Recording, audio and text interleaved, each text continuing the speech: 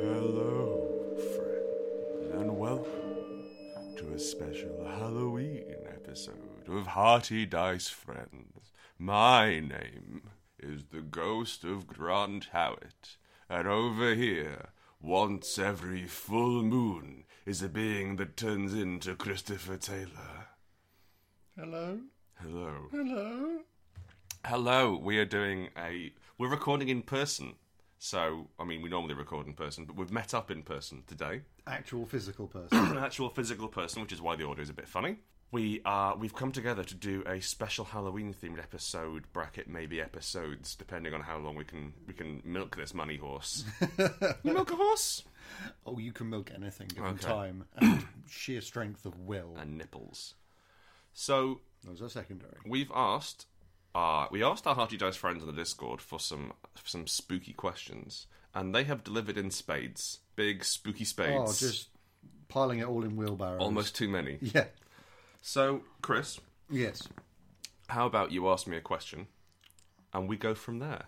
I'm going to start with the first question on the list. Mm-hmm. What is the best kind of ghost? Who asks this? This is from multiple Maz. Or Multiple special Maz. guest Mary Hamilton. Special guest Mary Hamilton. The best kind of ghost. Well, let's examine what kind of ghost we've got. You've got your polter. You got your polter. They're more of a geist. That's true. Yeah. Well, at that point, you've got your polter and your zeit Yeah, and your that's news. News ghost is, I believe, a conference. Is it? Yeah, Mary went to it. Oh, okay. Special guest Mary. Let's look at ghosts. You've got invisible, noisy ghost. Yep. You've got creepy little girl ghost. Yep. You've got appearing at the end of a corridor and walking across it ghost, which is traditionally in a wedding dress. Headless, old-timey ghost. Yes, you've got the old school ghosts, your headless horsemans, your dukes. Chains. Yeah, Chained fellows. I often think that how come there aren't modern ghosts? because that's not cool. That's true, like 80s ghosts. The ghosts of 8 kids doing nangs round the bins. All those warnings on Talk to Frank were right. It does kill you. Yeah, but it's not spooky.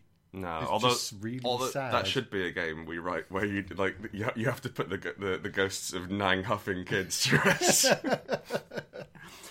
I think my favourite kind of ghost is I quite like a possessing spirit. Possessor spirits are fun. Because that means you can mess around and, pick up whatever kind of body you want.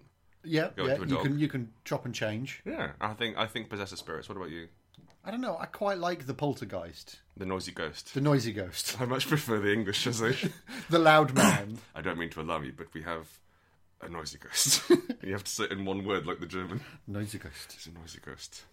Achtung. Stem. Eine noisy ghost? Panzerschreck. So it's really weird doing this looking at you. Yeah. I'd like to look at the microphone. Well, you can look at the microphone anyway and pretend it's okay. me. Oh, okay. Hey, do not stroke the microphone. Fair. Noisy ghost. Yeah. A fun ghost. Well, you can't really do much to a noisy ghost. You can't interact with a noisy ghost. It's more like it's like a slow acting grenade. Yeah, but there's more often when you're looking at the plot of your noisy ghost. Mm-hmm. They're tied to the house. Yeah, and so it's about I do like House as Ghost. House as Ghost is a fun plot line to mess with. Yeah, because you can't escape from the House as Ghost. Exactly. You have to go and kill it by.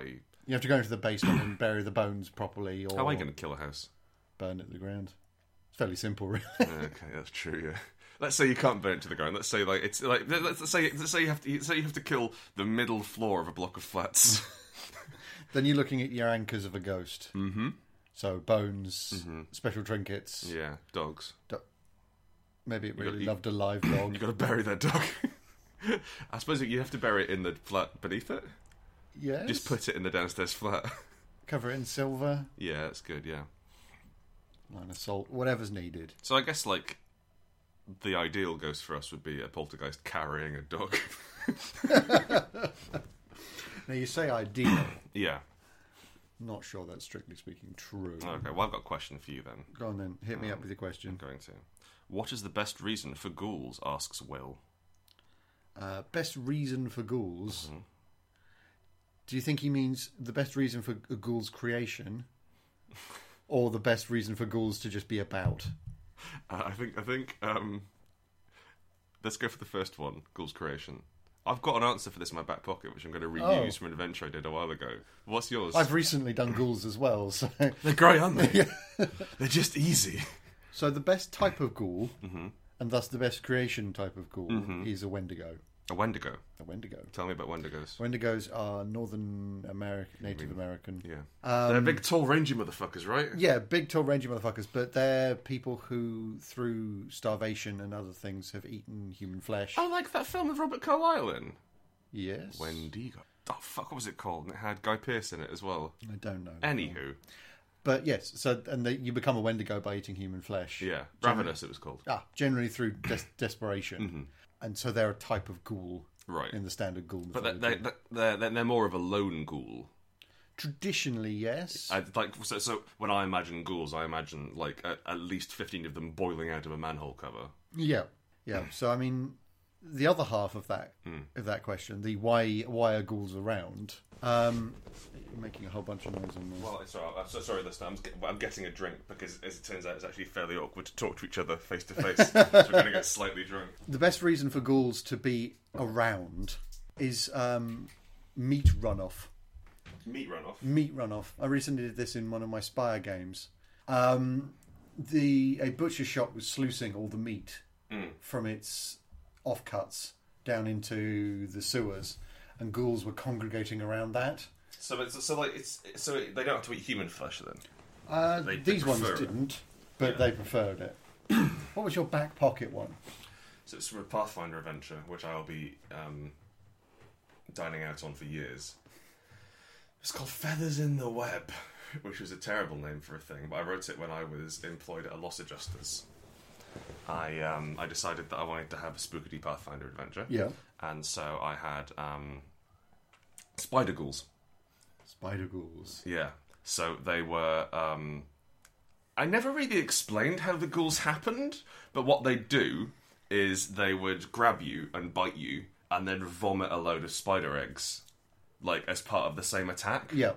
And then those eggs would hatch and you would become a ghoul and then vomit. So it had the sort of ghoul sickness going on. Which led to a really cool scene where the wizard got bit and we had to sort of like do some surgery? Is a kind word for what happened?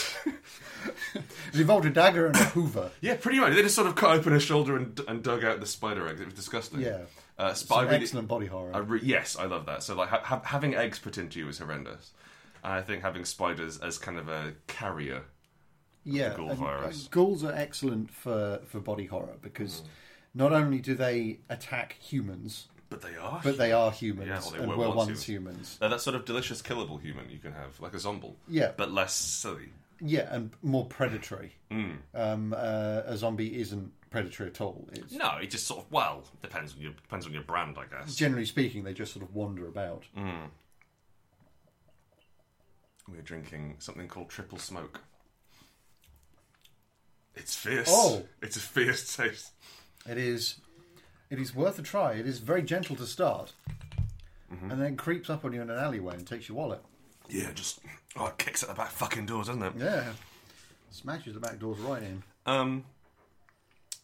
It keeps reloading Discord. Would you like me to carry on with the question? Yeah, Shall I be Quizmaster today? You be Quizmaster. Yeah, you be Quizmaster. Okay. Dave Chen asks, "What's the best way to make something in D&D? When D&D pops up, can we just read RPGs?" That is kind of how we roll. Yeah. But maybe it's specifically D&D. Maybe. Okay. Actually, what's the best way to make something in RPGs actually scary, frightening, or horrific?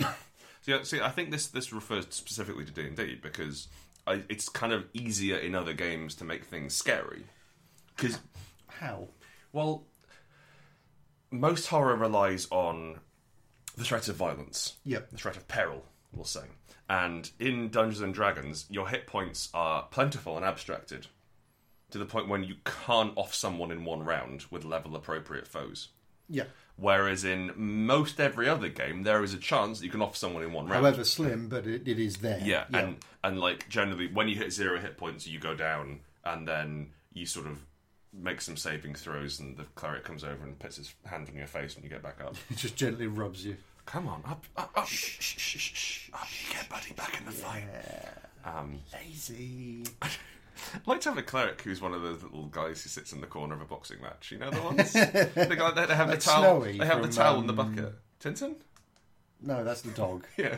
I think his name was Snowy from Rocky? Rocky. I've never seen the Rocky films. No, not very good. I don't really like watching Sylvester Stallone act. No, because Whatever he calls it. it's mainly what it is left side of face up, Yeah. right side of face up. Did he have a stroke?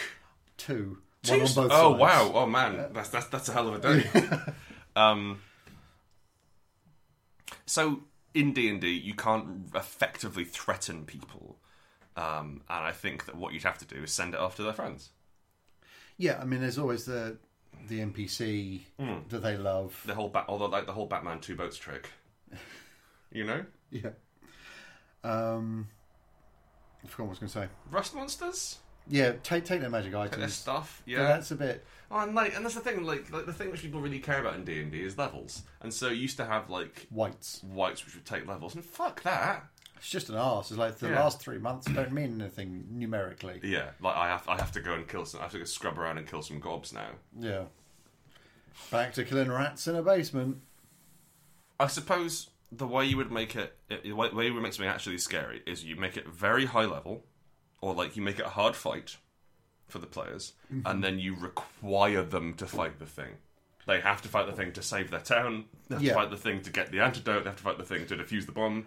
And plus, honestly, like you should be doing something similar to that all the time. Not to such a degree, Yeah, but you should be putting them up against stuff that's slightly harder, so they have to think tactically Yeah. rather than just I hit it with sword. I hit the thing. Yeah, Like, well, hang on, how are we going to deal with this problem? yeah.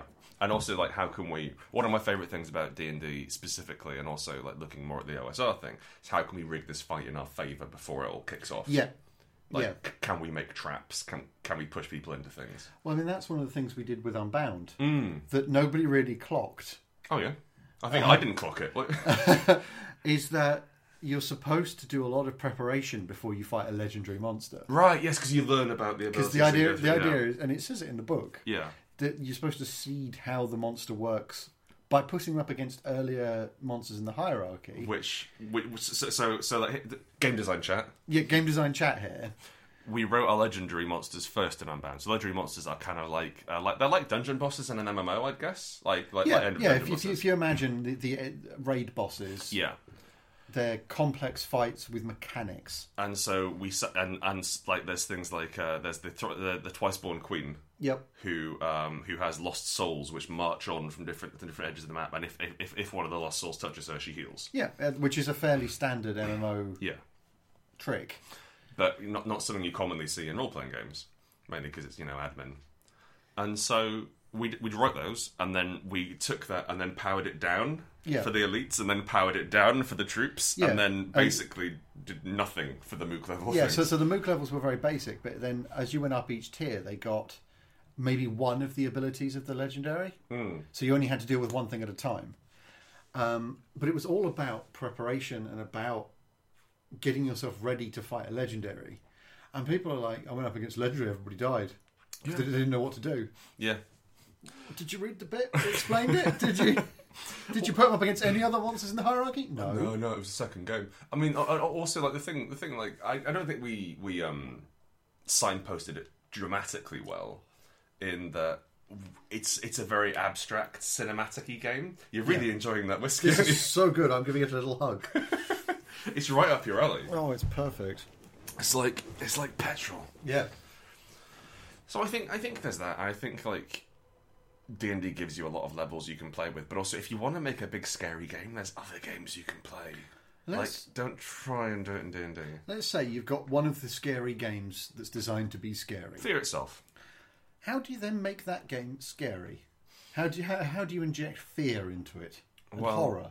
Oh, well, this is a spooky Halloween episode, isn't it? We should Exactly. talk about that.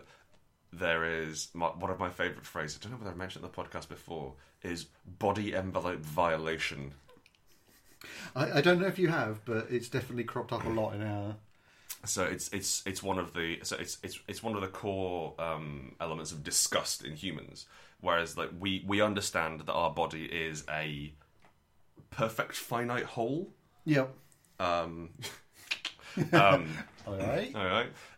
But so why we might feel disgust like when we like when we put poisons in our mouth, or like when we smell something that's bad, it's because we feel like violating our body. Yeah. But also, if you see inside someone's body, or like if you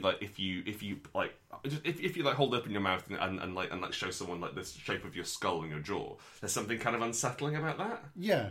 Because like when you can see down somebody's throat. Yeah, don't like that. Like you see Not that little uvula go freaking out. Like stop that. Yeah. Because you forget you've got one. And so to have that envelope, that shield broken, is one of my core elements of horror, which is why I always like putting fingers in mouths. Fingers in eyes, noses, and mouths. Yeah. Zombies coming in, and like even if they don't do damage, they just sort of like they put their thumb in your mouth. And that's gross, because like, I've never been eviscerated by a zombie, but I've had some cunt put their thumb in my mouth. I didn't like it, and I don't want it to happen again. Much less somebody who is decomposing. Yeah, very much so. So getting up in people's faces, getting up in their bodies is fun. But I think it's hard, because you've got the ability to break it and have a bit of a giggle. Yeah, mood and tone is very important, especially if you're trying to do like a one-shot horror episode. Yeah. It is genuinely worth dimming the lights. Yeah. And things like that. Just get everybody so that they're on the same page and like, this is a horror game. This isn't Monty Python quote time. Yeah. And once everybody's kind of bought in, then you can do that slower creeping dread. Especially if you've got a game with, say, only one monster in it. Yeah. You go the amnesia route of if you run see and it, hide. Yeah. Or or the alien route of find the thing that can hurt it. Yeah. Yeah. And that means that they're going to be incredibly tense when making sneak checks. Yeah. In D&D. I really wish I could find a way to make sneak checks exciting. I haven't got that yet. It is difficult. I haven't worked out what the thing is without making them massively overcomplicated. Yeah. Or dull. Because it's like, do you want a fight? Well, not really. All right, roll me dice. If you get 10 up, you don't have to have a fight. The way we normally do it is we make them simple, so they're unobtrusive. I mean, if you look at Spire's sneak, it's a simple check with threat of loss. Yeah, and it's like you're going to arouse suspicion. There's definite feedback, and it's not just you failed to get in here, but this is this is what's happened. It's that you might get in there, but you leave something behind. Yeah. You leave evidence. You do something like that. How would you make a game scary? Well, I've kind of talked about it a bit, about setting that mood and tone, and trying to get, again, everybody on the same page. Yeah. And once you get everybody together, like, right, we can do a horror game. That means this. It's spooky. Spooky. Yeah. It's a lot easier to build that dread to work from the ground up as a sort of your first scene can be very banal. Yeah. And then your next scene can be the bins get knocked over. The next scene, oh, raccoon. That's the monster. There's that's an interesting point you're raising. There's Dead of Night. Yeah. They have mechanical tension. Yep. Which is really clever. Please, listener, please read Dead of Night. Friend, sorry, not listeners. Please read Dead of Night. It's a wonderful game, and it has mechanical tension. Which at tension 5, it was a raccoon. At tension 10, it was something bigger than a raccoon. Then it got away. At tension 15, it's 3 dogs tied together, but like stapled together by a horrible madman. All of them talking backwards. Yeah. I think also like one of the most important things in establishing horror. We've talked a little bit about the magic circle in games, in that you establish a place where you are free to explore, where you're free to behave in different ways from normal, and that's fun.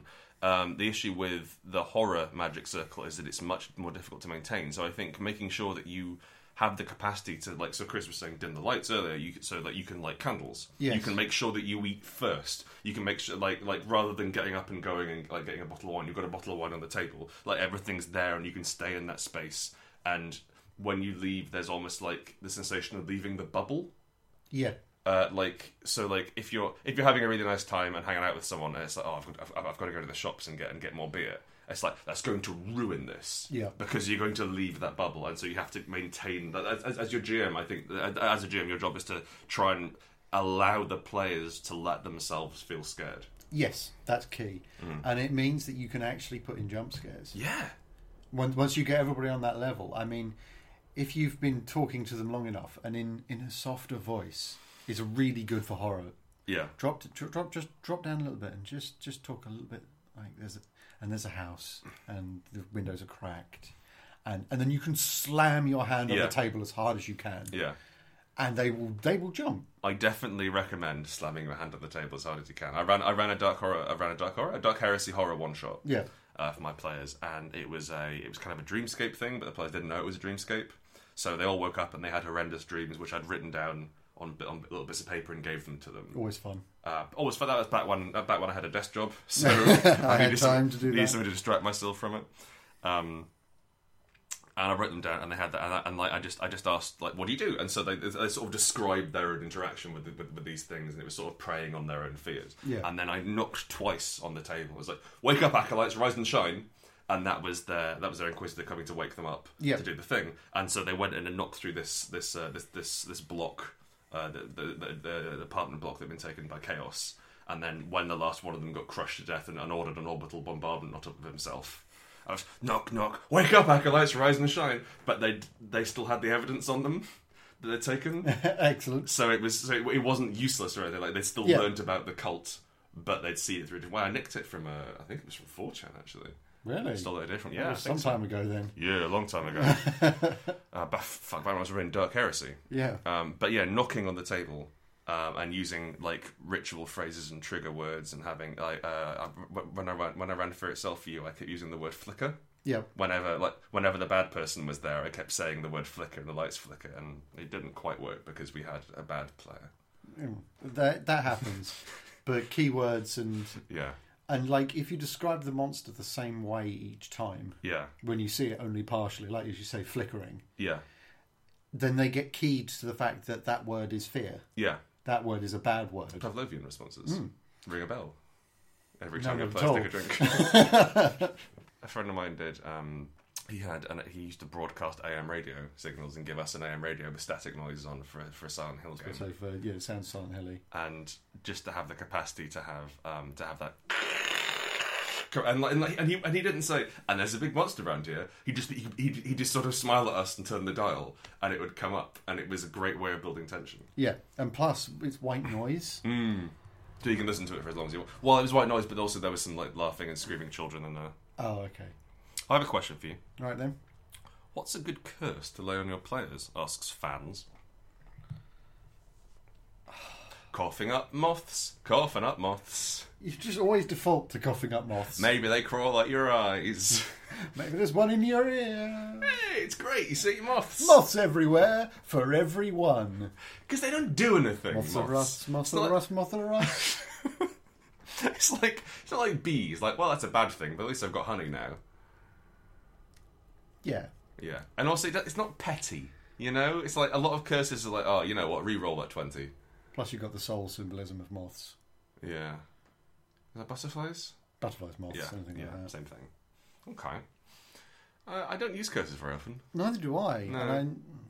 Mainly because I can't think of a good one. I can't do good witchy curses because I can't do a rhyme.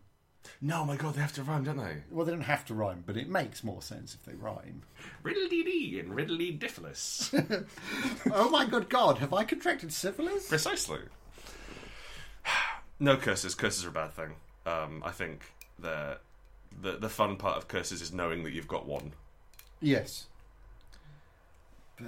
So, other than that, it turns out it feels a bit like Deck of Many Things. Yeah. It's a bit of an arbitrary arseache you've got to deal with. Arbitrary arseache.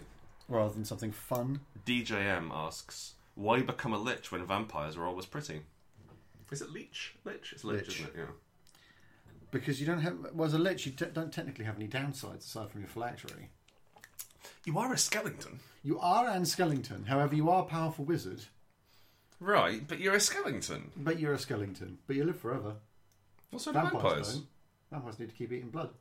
I suppose so. Like, as a lich, you can just stop and hang out in your tomb. It just seems like a bit of a downer, you know? Like, what are you going to do after? Vampires just looking at parties and stuff. That is very true. At least you can go out as a vampire. As a lich, you're just sort of like a hovering skull. I mean, isn't there one which is like is it like the what's the like the ascended lich or something? The lich, yeah. I know there's white spawn. White spawn, which is a floating head thing. Okay, you can hear the monster mouthing here. I'm actually looking it up. Yeah, because it's just a floating head, which is like I think the worst thing to be. Yeah, I mean, you can cast spells, but you can't do anything interesting. You can't. Well, you can still smooch. No, you can't. You've got no lips. You can bang your teeth into theirs, which is less fun than advertised. Pretty sexy. They've got paralyzing touch, some spells, a frightening gaze, and they can do something called disrupt life. And there you go. Just really bother you. I thought you were taking the B72 to Ipswich, did you? Looks like it's the C-23. Enjoy Enjoy this. What, you mean the plane of hell? No, it's near Ipswich. Do you know Colchester? You'll get to know it very well. Diversion! You have been disrupted. Adventurer, check your pockets. Where are your keys? Did you have an Oyster card? Looks like someone's forgotten to feed their dog. It's like someone's paying for the tray. Liches are more powerful, but anyone can become a vampire, right? Like, you have to be an incredible wizard to become a lich. Yes, like there's a lot of work to become a bony asshole. You just have to get the wrong boyfriend to become a vampire. as many coming of age dramas have taught us. Yeah, definitely. Which would you rather be? Vampire. Yeah, vampire, right? Every time. Well, okay. So you're a powerful spellcaster, right? Let's assume you're a top level. Oh, I'm spellcaster. already a powerful spellcaster. No. If you're a lich, you've got to be a spellcaster. Yeah. You've got to be a high level wizard. So you can do things like disguise self, glamour, that sort of thing. You can look like a normal human. Yeah. And then you can walk around normally during the day, even, which vamps can't do. Yeah, but I'm still Skellington. You are still skeleton, but you can't feel anything. Yeah. Like, everything on me that's skin is gone. I think it would be okay if we didn't both like eating so much. Yeah. And, I mean, there's not a lot of opportunities for hot dickens as a lich, is there? Let's be brutally honest here. You'd have to summon a dick. And that's not cool.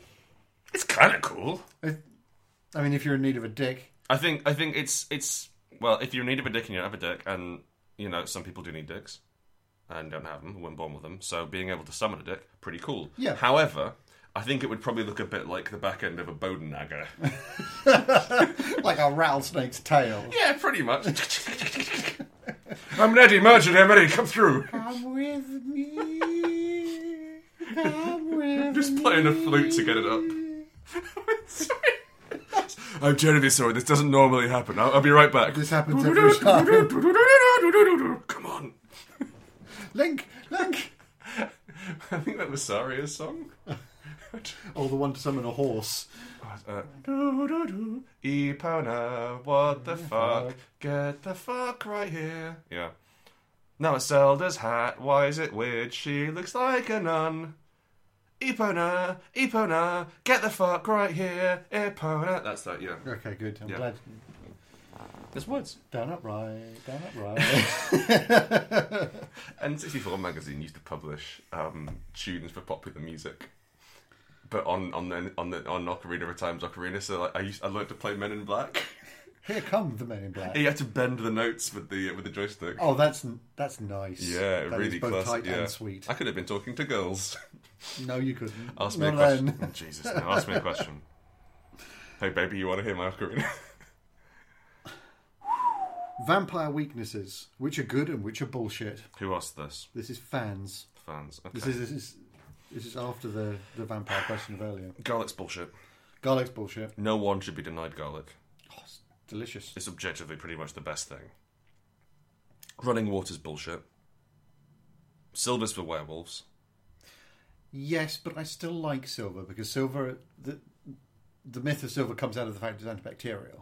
Right, that's kind of fun then. I guess that's And yeah. so that vampire as a disease. Yeah, so that makes sense for both werewolves and vampires. Yeah. So I'm actually all right with that one. I guess it's kind of fun as well, like to imagine that supernaturalism is a disease which you contract, and therefore it can be cast out by silver in medicine. Yes. That's kind of fun. It's kind of ballistic medicine. Yeah, I'm alright with that. Running water is yeah. also like the whole sort of like a vampire can't come inside your house unless you ask it. I mean that's about domain and control of area, but Yeah, but like people can come in. What happens? That's the thing. Like I think like, and also because like once you go back far enough, all monsters are the same monster. yeah, And so it would totally make sense for like a fairy queen or like a fairy not be able to come into my house, and that's I've asked it because they're bound by these contracts. Yeah. And so you sort of get back to the monster where they're bound by strange rules. But a vampire, yeah. I don't see why I can't just come in. My favourite is rice. Why they have to count You it. have to count it. I I think it's bobbins. Yeah. But also, like, there's a little part of me that just loves the yeah. infuriating nature. Bugger! No, but it's that compulsiveness. It's that compulsive, like, they can't stop. Like, they're angry and they're livid, but they're still one. Have you read Blindsight? No. It's an interesting book. It's a sci-fi book. There's post-human elements in it, but the idea is that humans, the vampires exist, Right. and they've evolved to hunt humans. So like if we're that much smarter than cows, vampires are that much smarter than us. Okay, that's quite a lot So smarter. yeah, so they have like savant levels of intelligence and the ability to. You know how if I showed you 3 items, you wouldn't have to count how many items there were? Yeah. Vampires can do that with 50. Because they have incredible spatial reasoning. Right. But unfortunately, that gets disrupted when you show them a right angle, which don't come up in nature, which is why you can stun a vampire by showing it across. That's wonderful. It's really fun. And it's Bobbin science, but they go into it so hard that they sell it. Yeah. And so like I've just bismuth. like the reason Right why angles in nature. the reason why I guess vampires reviewed that as cursed. But the reason why vampires are in the sci-fi novel is because they're spaceship captains because they're smart enough to deal with it. Yeah, I They guess can make all the deal with decisions. that. Yeah, it's a lovely idea, and so I think that vampire weaknesses are fun, but I think fae weaknesses are really more my bag. Like being come out in a rash when you hear church bells, Yes. that sort of thing. There's kind of a fun thing that I dislike this so much it's bringing me harm. Yeah, and also there's the ability to be completely insane with it. Yeah, Whereas the vampiric ones, and indeed werewolf ones, make a lot of sense. Yeah, that's like, true, yeah. They're logical. yeah, You can just, as you say, like coming out in a rash when you hear church bells. yeah. Like, I guess it's because they're unholy and there's noise of yeah. Yeah, but Yeah. it's internal logic rather than Or like can't speak in anything but a rhyme, otherwise they'll die. That sort of thing. yeah, and I love that. Staking through a heart is a shitty weakness because that's everything's weakness. Everything needs the heart. Yes, but the whole point is that you can you can decapitate a vampire, Yeah. or you can stake it through the heart. Mm-hmm. Otherwise, whatever you do to it isn't permanent. Mm. Whereas, if I shot you in the gut, In the leg, I'd probably you'd bleed to probably death. die. Yeah. Whereas they wouldn't. You have to target the heart and the You head. have to find the sacred thing. The heart and the head. Yeah. Yeah. There's an old Italian way of killing vampires where you have to mash a brick into their face. Yeah, you have to get a brick down their throat, That's wonderful. which makes like staking look pretty soft. But I mean, that's the logic of that is great because they can't bite you. yeah, that works for me. And You like, mash the jaw, you know. There's also like the special move from Hunter the Vigil, dentistry, where like two of you hold on the vampire, and the other one rips out its teeth with pliers, and it's a special move that your cell can learn. Yeah, Specific, I think. alarmingly so. Yeah, but it's like that's kind of all the vampires have got. Like once you take out their teeth, they're pretty much fucked. No, actually, they're not needles, are they? They just drink normally, so they Yeah, no, just claw you open. They don't draw it up. It's just Yeah. to rip skin. Yeah, okay, So as long as that's they got a pocket knife, you're fine. It's still going to cause them some problems. And also, you laughed at vampire society. That's true, and also like they probably can't sexily lick the wound shut if they've just sort of gashed you over with the pocket knife. How you doing, baby? End up. Hit me with a question. What things have you made unintentionally horrifying? Spiders. Spiders. As we That was talked about. intentional, but they were all bad. I'm not really sure. To be honest Do you with remember that guy killed a child in that wushu game? Like right out the bat, we were playing a light-hearted game of gaslight fantasy, turn of the century fantasy. you. Oh yeah. And he described himself as an inventor with big boots. And he turned out, and I was role playing a child. He was like, "Excuse me, mister, you got copper to spare?" I kick the child to death. Holy shit! What? You've really misread this group, buddy. You've just jumped to some conclusions Yeah. about Wow. us. You've as jumped people. over a shark and onto a child's face, killing it. There's been stomping. I don't think I've ever made anything unintentionally horrifying. And if I have, I've forgotten because I'll claim I was doing it intentionally. Exactly. That's the problem. Um, I remember a policeman pissing through a letterbox. That was horrifying. oh god. Yeah. Just like smashing his badge against the window. Yeah. Yeah, that was one of the characters from our favourite Self game, who was a people smuggling corrupt police officer, which I thought would be a fun, edgy thing to put in, but I was wrong. I was 20, I think it was 20 or 21 years old, and I wrote that. A decade ago. Fuck me. Fuck me. A decade ago, and I had a people smuggling corrupt police officer as the player character, which I thought would be fun because like he had a lot of power in the group, and I thought it'd be fun to see that difficulty. But it just meant that once a session he went and took some money off people for smuggling vulnerable women out of Eastern Europe and into the sex trade. Yeah, and we never really got his comeuppance or explored that. No, because you were fighting supernatural horrors at the time. Yeah, there were bigger fish to fry right then. Jesus, yeah, okay. Well, I'm glad I've grown as a person. Very much so. So yeah, that's unintentionally horrifying. There you go. I guess that was just Fenton. I mean, we don't like to name names in this podcast, but fuck you, Fenton. You're a real bellend, and I hope you heard that. Give me a question. In a world of spell slots and easy magic, how do we spooky up rituals? Spooky up rituals. Spooky up. That's from DJM, who doesn't understand what a spooky is. Spooky means kind of a semi-on. Yeah. Nursing a spooky. You take half the spells out of the game, and so you can only get these if you do terrifying tilts. Yeah, you do tilts from Unknown Armies, basically. Unknown Army tilts.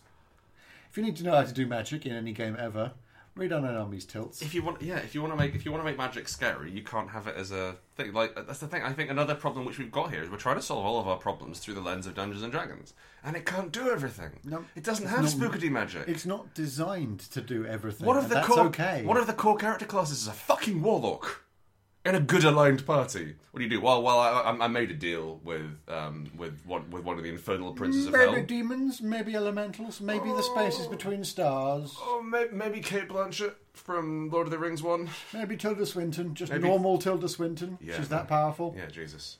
The warlock in my D&D game has a bond with the Goblin King. It's a bond with David Bowie. Oh, yeah. And it's like, you can't... It's not scary, it's okay. It's fantastical and awesome. But it's not going to work. You want Shadow the Demon Lord for that shit? Yeah. Or... Which has corrupt powers. What was the one? It's a whole like, corrupt line of magic. What was that steampunk one where all healing was terribly detrimental to the caster? Iron Kingdoms. Iron Kingdoms, where if you cast Bring Person Back to Life, it basically ruined your life. Yeah. Yeah. Cracking. Instantly, like just Iron Kingdoms is not a great RPG. It's got Boglars, Boglar, which I like. Who Boglar. are like big tubby goblins who make robots, which I like. But read their divine powers. Yeah, they are totally worth the price of admission because they're bastards to you just for casting a single divine spell. Yeah, I like that. I think because D&D has to be balanced, then you have to have balanced spells at different levels. It's like, no, I want horrible arcane secrets that drive me mad but solve the problem. Yeah. That's how it is. That's like Call of Cthulhu. I mean, that's why if you look in Trail of Cthulhu, there's a supplement called Rough Magics, which is how you copy over Call of Cthulhu spells to a good system. The Trail, yeah. Yeah. And it's just, I lose everything. I lose dots from everything. Well, yeah, you're casting a spell you're not meant to. Yeah. You can't pronounce the words properly. You're fucking up reality. Yeah, there's going to be problems with it. You're futzing with everything. We did this with the demons in Spire, actually, because we were toying with what demonology did for a long time. We were trying to write rules, and we couldn't quite get there. And eventually, we basically made it so demons are your best friend.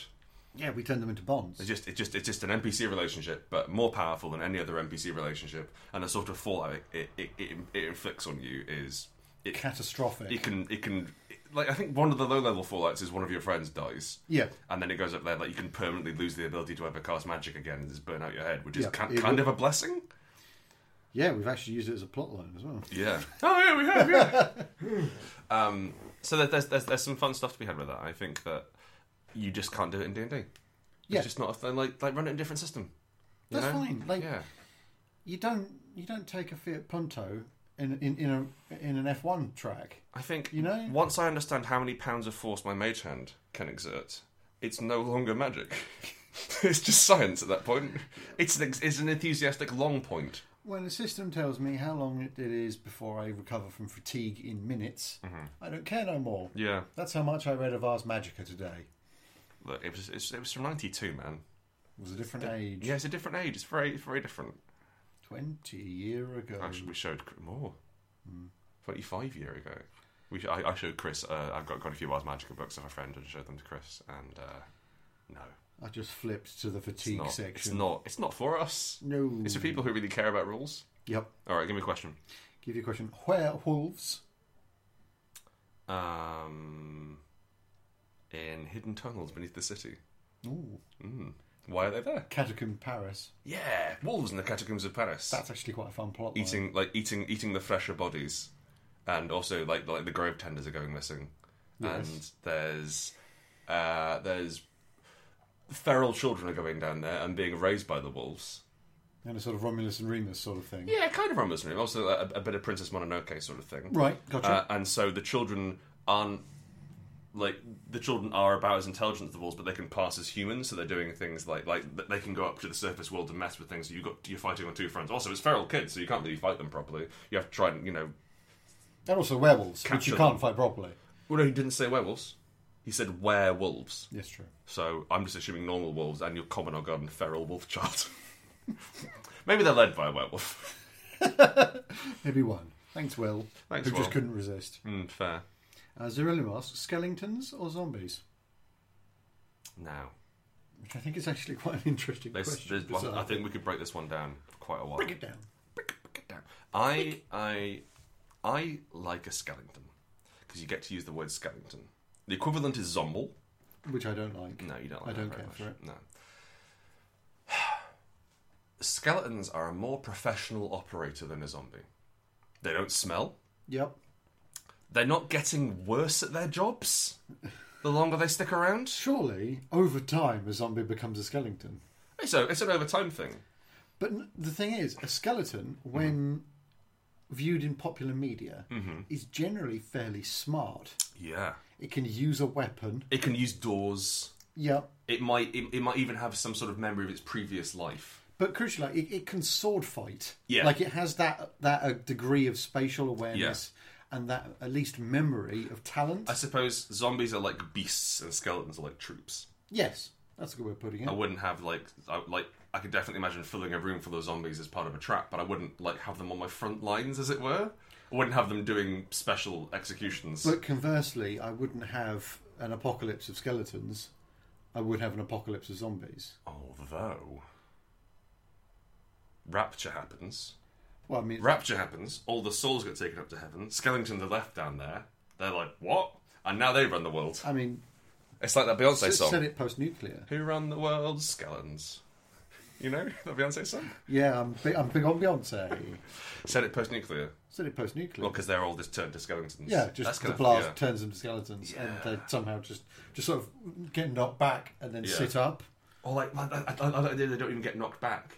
Like they're there. Or just the They're there. meat gets knocked off them. Through them, and then they sort of stumble forward, and now they're evil. We both just did exactly the same gesture for the meat gets knocked off them. Well done. I think Chris is actually represents the longest relationship I've had in my life. If you don't count my parents. True. It's thanks to games that Chris and I have wrote that I got married. You're welcome. So pretty all right, I'm afraid. Skeletons are professional. Skeletons are funnier than zombies. Definitely funnier. They're further from humans. Although Dead Rising would have you believe that zombies are funny. Well, no. Big hats are funny, and you can put them on, on a You zombie. can put them on anything. Do you Exactly remember? a zombie. Do you remember in Dead Rising? If you knocked over a lady zombie in a short skirt and took a picture of her, you got extra points for taking an upskirt picture. Yes, I do. That sort of game, That's problematic, isn't it? because she's dead. That's like, and it's like, oh, how sexy! I love it. Vagina. Well, G-string, I think, or some sort of thong. Yeah. Yeah, there were a lot of issues with that game.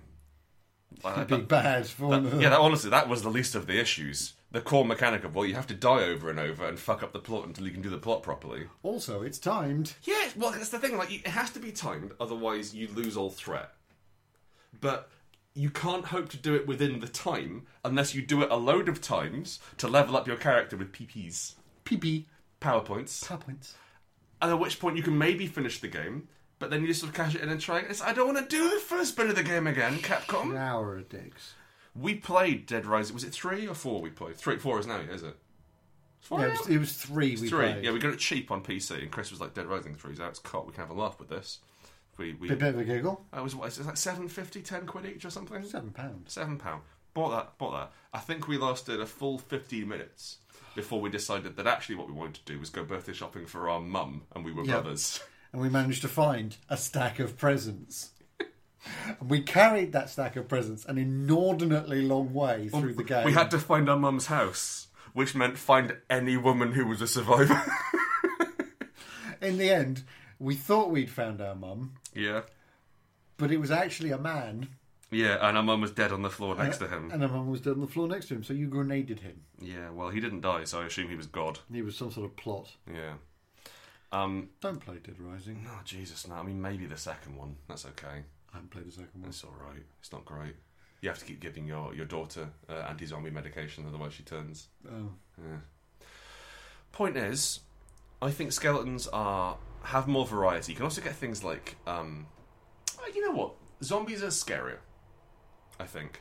Skeletons are clean. That's true. I mean, you've got threat of open wounds being a problem in zombie games. Also, like communication of the virus as well. Like, you're not going to catch skeletonism. No, that's what I mean. There's already one in there. An open wound is a problem because you can get infected. What if you caught skeletons? So a skeleton bites you. I'm feeling a bit piggy. Skin explodes off. Yeah, precisely. You cough up the whole skeleton, and he's like, "Evening." Puts on a top hat and cane. Yeah. Da da da da da da da. This is the problem. Why, like, if we record in person, we both did a great dance there, and no one's going to see it. We'll remember it for always. Now you see that is an interesting horror idea. If you get bitten by a skeleton within a couple of hours, you will vomit up your own malicious skeleton, who will then kill you. How do skeletons stay together? That's never really covered. Magic and tendons. It's not tendons. Magic.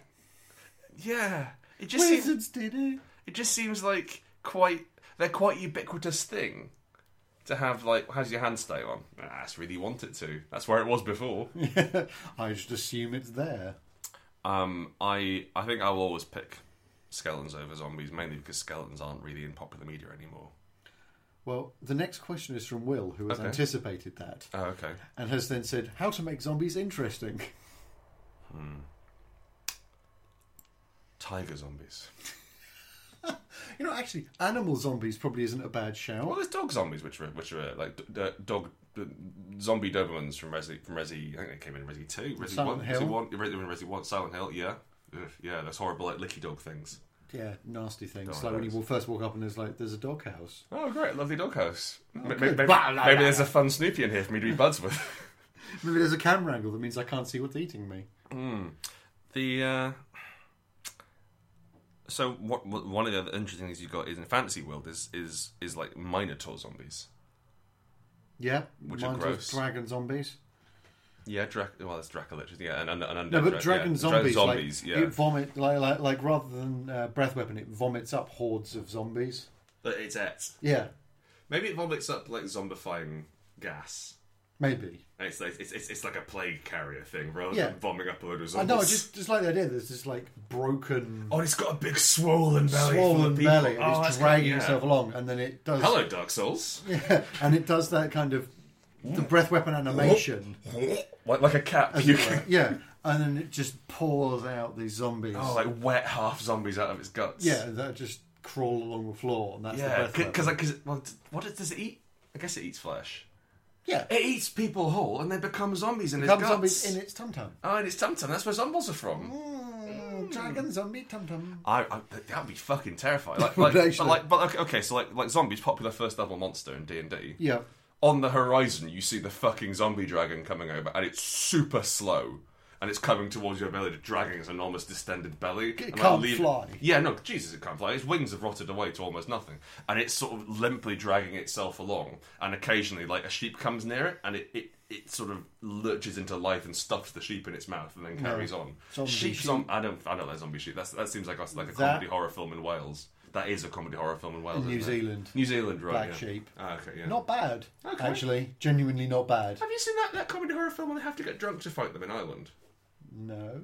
That sounds fantastic. Yeah, so like they're sort of tentacle monsters which inhabit you, and like you can't see them or you can't fight them unless you get drunk. Because like there was an old vampire hunter myth that you had to get drunk to see vampires. Yeah. Because like that sort of let you exist between worlds as it was of it, so you could see them and fight them. And I quite like the idea of having. Well, so it's a call-in radio show. People start calling and talking about these things, and so to actually fight the things, they have to get blind drunk and go out and brawl. We should watch that. We should definitely watch that. Because you like horror films and I like alcohol. Yeah. Oh, I like alcohol. Yeah, too. it's true. Well, but you really like horror films. I don't really watch them. I get spooked. I've watched so many this month. Yeah. For some reason, I rewatched Hostel last night. I've not seen Hostel. It doesn't lure me in. It's not a great film. It's just like people getting killed, right? Yeah, it's torture porn. Right. Well. It's torture porn without the finesse of Saw. What's the thing? Like Saw has that sort of, how would I get out of this one? Or like, Yeah. what would I do here? I've said it before and I'll say it again. The Saw series of films are genuinely good. Okay, agree to disagree. But Hostel is just some people getting killed in a horrible building, right? Yeah. I mean, do these people not see normal porn? Because that's quite exciting. Yeah, no, it's and there's lots of it on offer. People paying to torture people to death. Oh, I didn't realize. Okay, so it's like perverse billionaires. Yeah. Oh, but that I'm kind of into. That's Yeah. an interesting plotline for me. And it's got some good moments in it. I'm not going to say it's a good film, Yeah. but it has some good moments in it. And honestly, as it goes on, it gets more Fast and the Furious.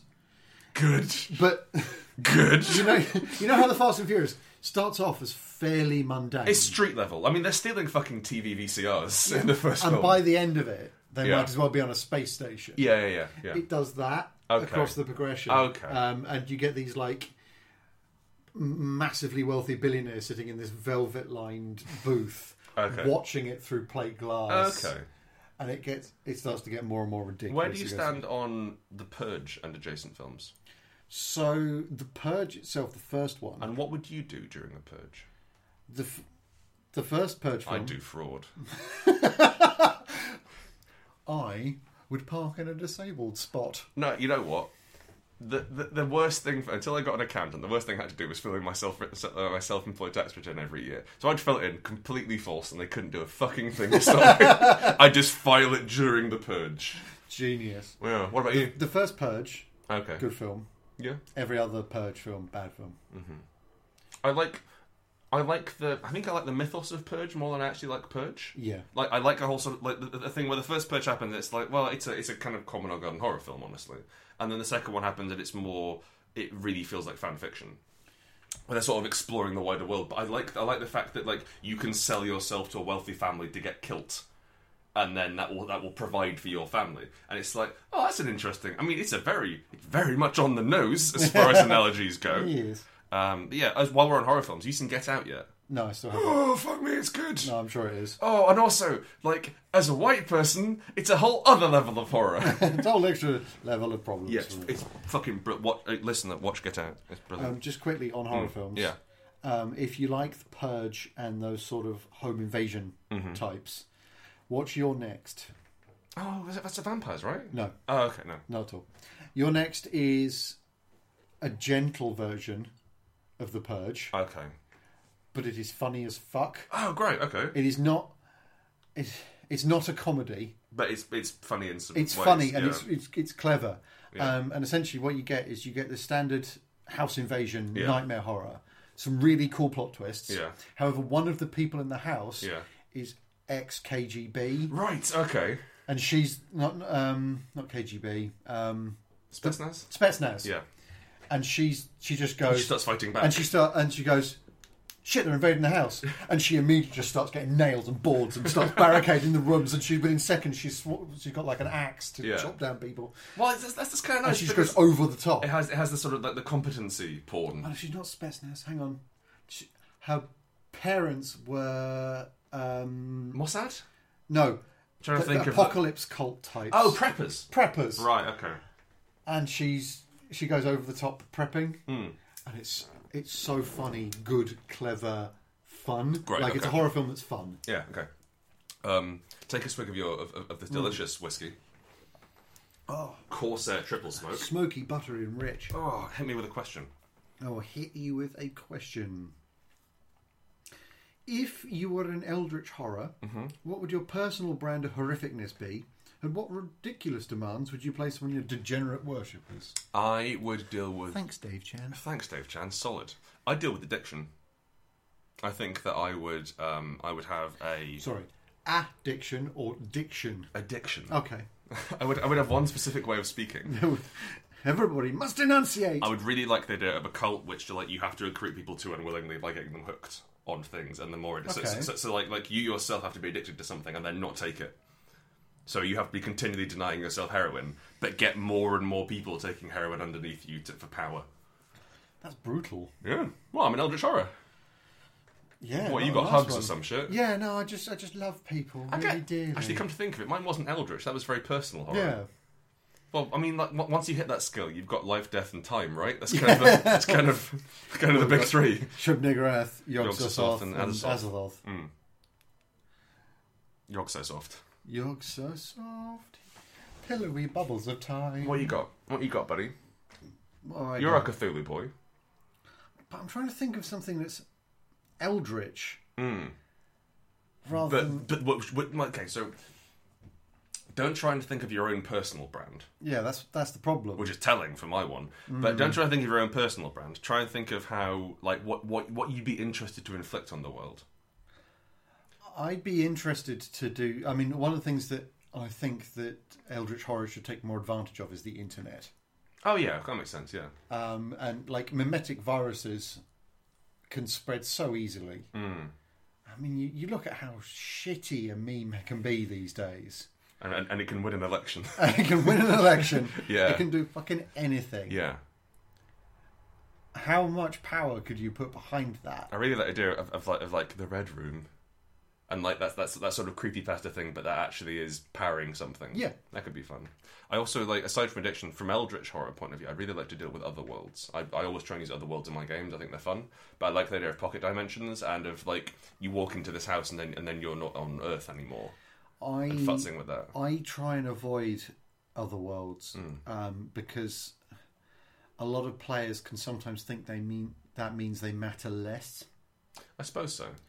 I'm not saying that happens all the time, and with a good group that's not a problem. But sometimes you run into it and like, oh, it doesn't matter, I'm in another world.